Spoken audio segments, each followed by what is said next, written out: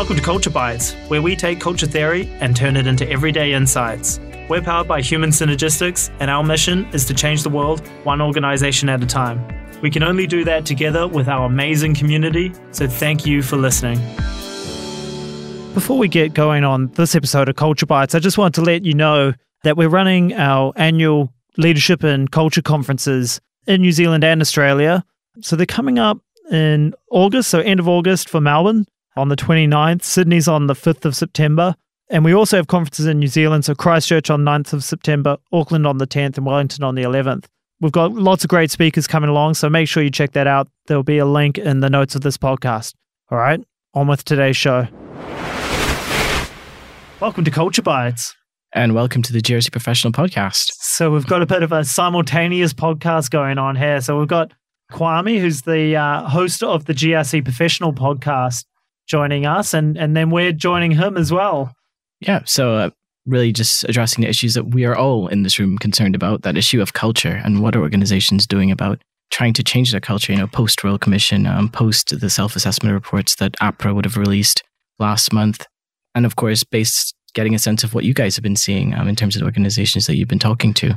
Yeah, so I love it. So it's the Governance, Risk and Compliance Institute. So it's, all the stuff around Royal Commissions, how are we addressing the cultural issues that were at the heart of some of the stuff going on there. And so we thought, why not do a combined podcast? Because I think it's interesting for both our audiences. And so we've brought along David Byram, who's the General Manager of Human Synergistics Australia and New Zealand, and an expert in culture. Hey, David. Hi, all. This is a great experience having simultaneous podcasting with Culture Bites and the GRC podcast. Looking forward to a good conversation with both of you. I don't know if it's ever been done before, doing two podcasts at the same time. I love it, though. It is a first. It's good. Great to be here. So I don't know if we want to just jump straight into it. Yeah, let's go for it. So one of the reasons why I sort of wanted to have this kind of conversation is that last month, APRA released this information paper called the Self-Assessments of Governance, Accountability and Culture. And it was based on some self-assessments that about 36 ADIs that they regulate had really done on themselves, looking at their their governance, accountability and culture issues. The report was not, it wasn't great. It did show that there were definitely some systemic issues, and there are definitely some issues that sort of kind of reflect the issues that APRA would have found in CBA. And of course, we all know that APRA did their assessment in CBA because of the AUSTRAC action that was taken against them, which of course led up to the $700 million fine in the end, and the suggestion that AUSTRAC just a small fine. And the suggestion that there was more AUSTRAC action in future, and I wouldn't be surprised if they find some of the same things again. So why I thought it'd be great to have a chat with you, David, is that it's back to that question of culture, or as APRA calls it, risk culture, which I know is your favorite phrase. And I think maybe we can start there about that question of risk culture and why you do not like the term risk culture. Yeah, great leading, Kwame. You've triggered me straight away. Unfortunately, the terminology risk culture is in the market. And I think it shows that organizations, leaders, boards are still struggling with this term of culture and what is culture. So we know culture is the expected behaviors in the organization. And what I get concerned about is the flagging of risk culture as a discrete entity of culture. Risk is an outcome of the culture you've got. So does your culture influence risk? Absolutely. Your ability to manage the risk you have, the level of risk you accept, how you make sure that you're looking after your shareholders, your employees, and your customers. And on that way of risk, in inverted commas, is all driven by your culture. So I like to say risk is an outcome of culture rather than driving for a risk culture. Because the challenge would be that I'd give to every organization is there's also innovation culture, there's diversity culture, there's customer centricity culture, and the list can go on. Operational excellence culture, safety culture. The challenge is all those precursors, diversity, innovation, customer service, operational safety, they are actually all outcomes of the behaviors that are created or expected within the organization. So it's fraught with danger if you try and just target risk. Those behaviors actually drive all the outcomes. If you have the right behaviors, you'll exceed in all those outcomes. So not surprised with the self-assessment is what I would say. It's probably come out a little bit more critical than probably what the truth, it's probably worse than what it is what I'd say. So the self-assessment says we're not as good as we could be. I think if they did something more robust from a diagnostic point of view and really got under the hood and did a broader measure of the behaviours in the organisation and what's going on in the organisation, I think we'd all be scared and find out that it's probably more security orientated than what we think it is. Right. So what do you mean by security orientated, David? Yeah, good question. The drive to protect, be safe, avoid, not get caught out, stand out in the crowd. So we talk about from the lens of the circumplex, the degree to which we can be satisfied, driven by expectations of satisfaction needs. So growth, care, development, challenge, curiosity, courage. The flip of satisfaction is security, often insecurity. So degree at which people are motivated by those security needs, which would be don't get caught out, don't make the wrong decision, or stand out in the crowd. And I think one of the interesting things for me is there's probably been a slight shift since the start of the Banking Royal Commission, which it's probably 2 years now, I'd guess. It's approaching that time frame since this has been a bit of a topic, is probably after the GFC in 2009, the banks sort of went into a lull and got probably quite, in our language, aggressive and task-orientated. We can do no wrong, let's stand out, and we can set the rules we'll play by, and we'll modify and adapt the rules, and they're our rules, and do what we say, and quite aggressive. And then we know what's happened. We know what's happened with some of our biggest financial institutions and the impact of that. So what's happened is they've gone from an aggressive stance, we can do no wrong, probably to a slightly passive stance. And now all of a sudden, risk culture is becoming more and more of a topic, unfortunately, and organisations are coming, and I know you're with GRC, so I apologise for using the word compliance, but we're becoming probably far more compliance-centric. And so what we're doing, we're putting in more policies, more procedures, more checkpoints, which is driving us now to avoid, not be courageous, not be curious, not to explore. So we're still security-orientated from the extent that I can do no wrong to now that I can't get it wrong. But we're still flipping between security orientation. And those that are aware of the circumplex, we're flipping between aggressive defensive cultures and passive defensive cultures. So an early prediction, I don't know if it'll be true, in some point in time, that passive defensive culture will become frustrating and annoying and organisations will become vulnerable. Will it flip back to an aggressive defensive culture? And the pressure will come on to drive more. The bigger challenge for organisations is how do we break out of the cycle of security and get more to satisfaction? Let's make a difference that's meaningful. Let's support, grow and develop our employees, our customers, and support our shareholders and be courageous in doing that. No, and I'm glad you actually brought up compliance in that context, because there is a bit of an existential question at the moment of the role of the compliance professional within the organization as not the person who sits in the cubby who ticks those boxes for you, but actually the person who goes beyond that administrative element and supposedly actually looks forward to all the other potential things. So the idea is that where the governance and risk, because there's this idea that there's both this thing that you have to comply with, but also the opportunities that come with the fact that you have to comply with this law. What are the opportunities in that space? But I realize that sounds really defensive, so I'm going to move on from there. I think, and it's a really good point. We need good structure and process. And look, I'm a process guy at heart, so there's nothing wrong with excellent structure, process, governance. We need it. It's when that structure, process, and governance becomes, as you refer to it, the box ticking exercise. Did we comply or did we not? That's when we lose our way. When the rule becomes more important than the intent of what we're trying to do. So the challenge for professionals in the governance, risk, and compliance area is how do we recognize and adapt and change and grow and continually enhance the practices and processes we have, not be bound by the process.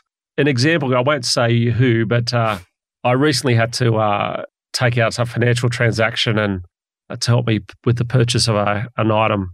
And it was interesting. The lady asked me, she said, can I ask you some questions for finance? I went, absolutely. She said, what's your name? Gave her my name and date of birth. And she said, can you sign this piece of paper that I've asked you these questions? I went, absolutely. So I signed a bit of paper. She goes, thank you for that.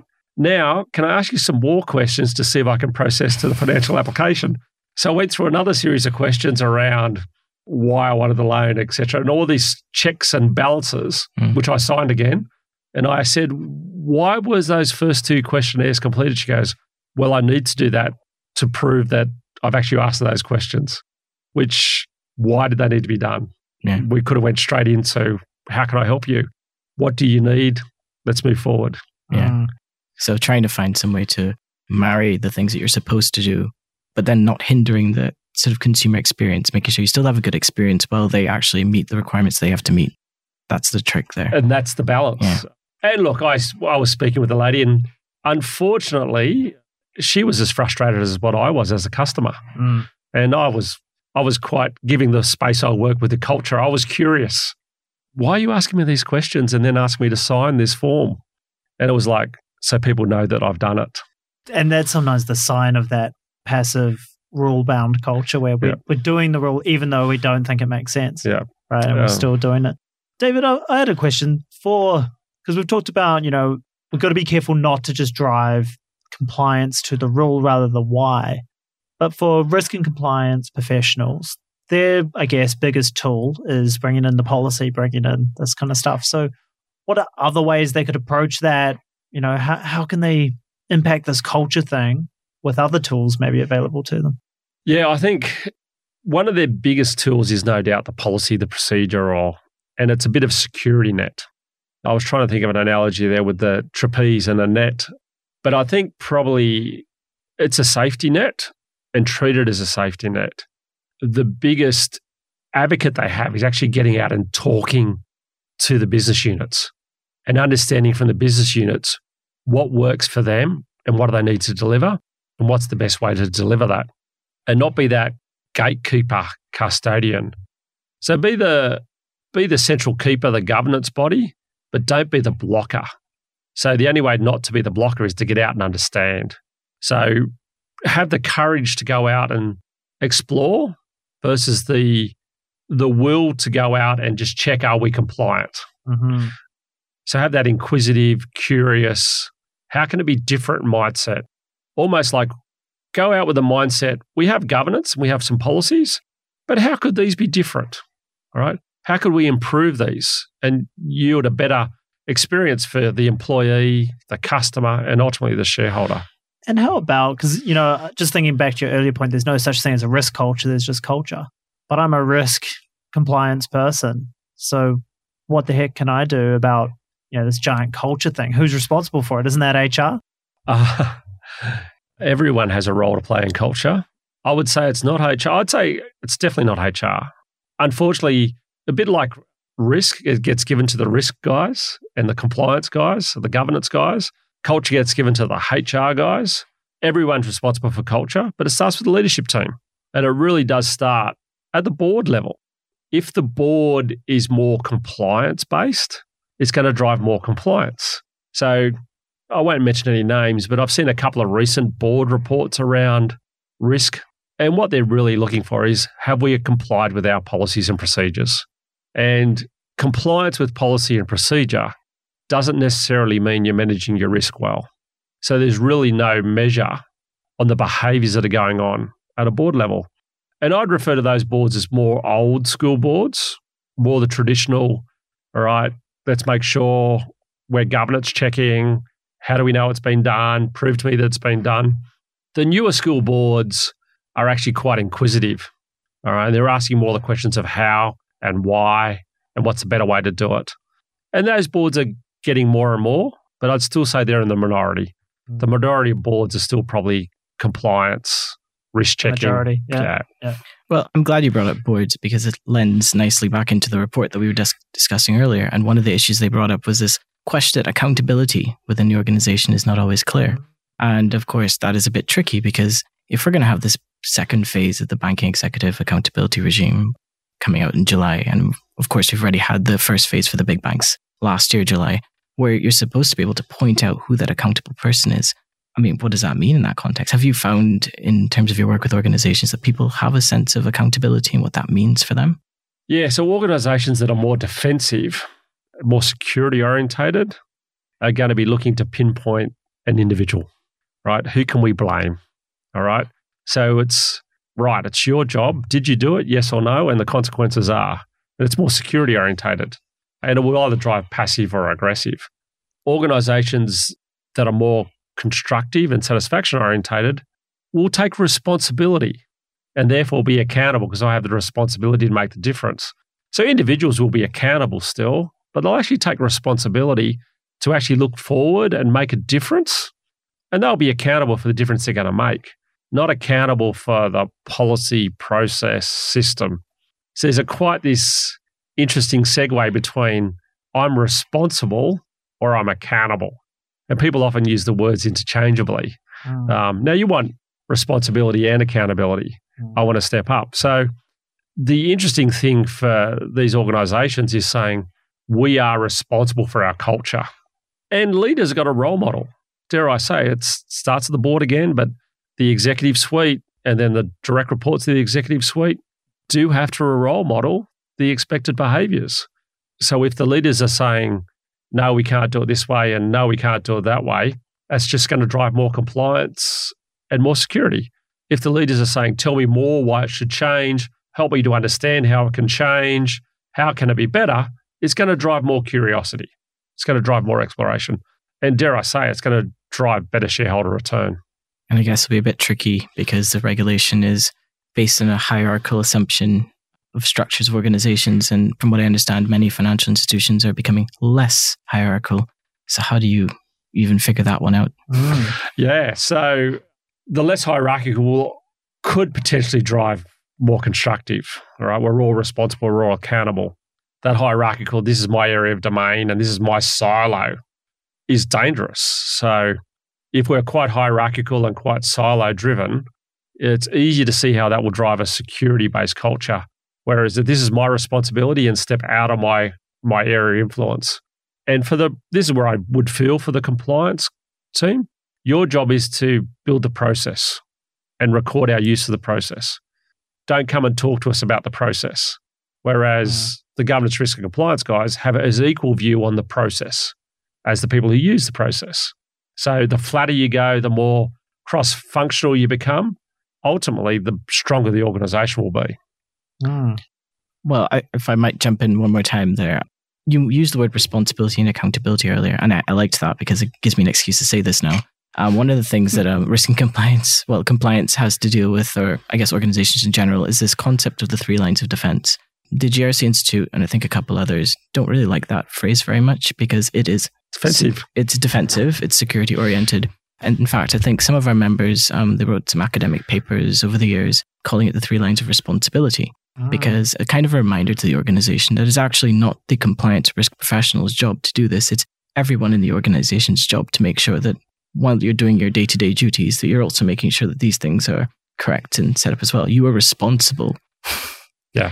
Look, equally, we have one of our partner organizations, part of our accredited network, and align with that responsibility versus accountability and the 3 lines of responsibility versus the 3 lines of defense.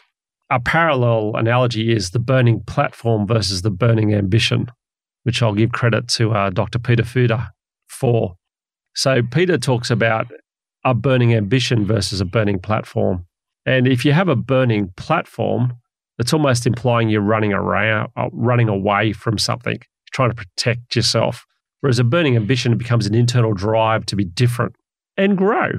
And if you look about the 3 lines of defense, it's almost implying we've got to protect versus the 3 lines of responsibility or the 3 opportunities of growth or our areas of greatest influence implies we're going towards something, not stopping something.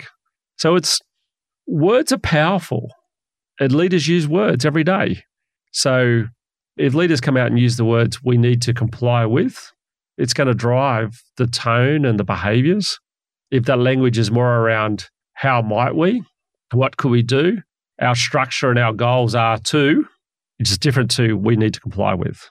Did that answer your question, Kwame? Yeah, I think so, yeah. And that's the interesting thing about the Royal Commissions and stuff going on right now is it's easy to go to the burning platform, right? It's really tempting to go, it's on fire, let's jump.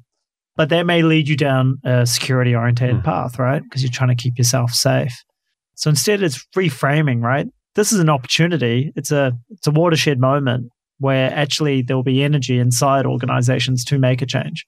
Yeah, I think it's a massive opportunity in that watershed moment to shift the dynamics and be constructive.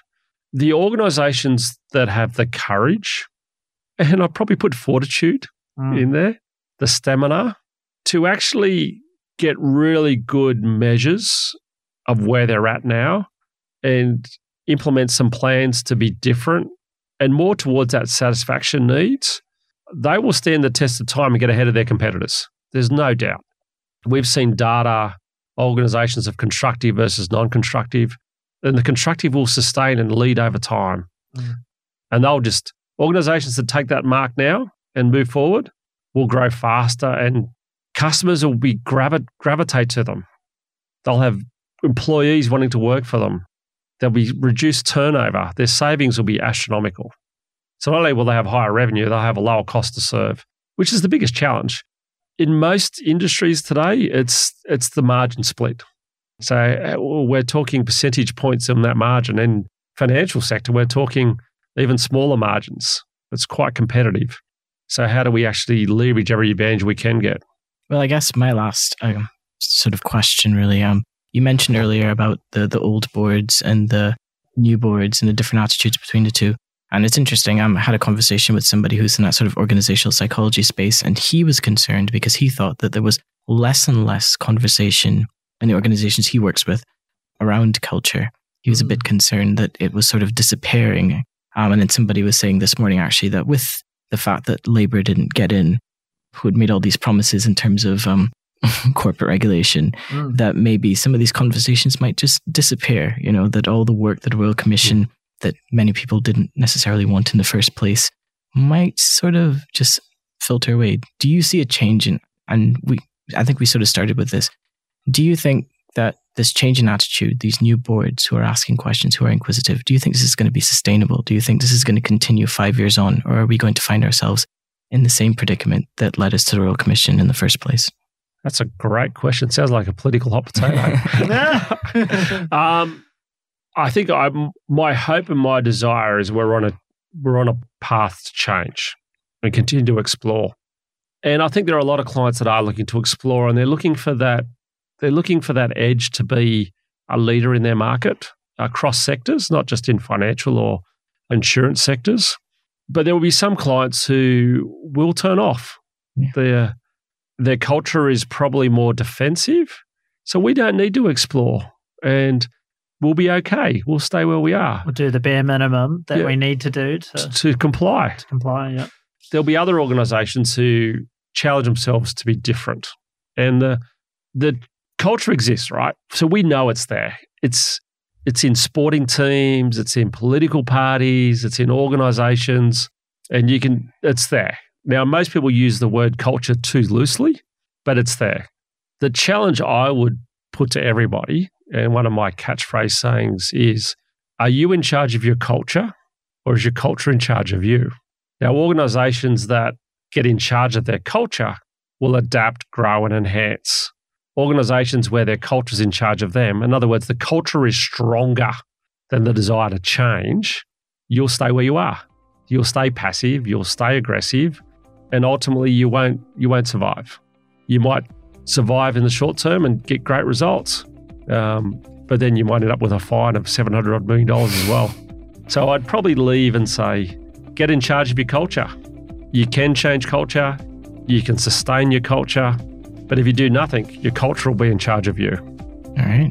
I think that's it for the Culture Bites podcast. And the Jersey Professional podcast. Thank you very much. So thanks, guys. I love it. Simultaneous podcast. Maybe we should do more.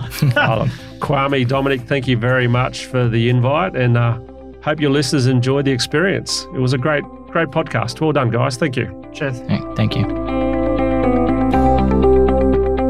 Thanks for listening to this episode of Culture Bites. If you enjoy the show, remember to subscribe on iTunes, Stitcher, SoundCloud, or wherever you get your podcasts. Also, leave us a review. It helps other people to find the show. If you have a question you'd like us to answer, email podcast@human-synergistics.com.au. We'd love to answer it. This podcast is copyright by Human Synergistics Australia. All rights reserved. To learn more about what we do, visit human-synergistics.com.au.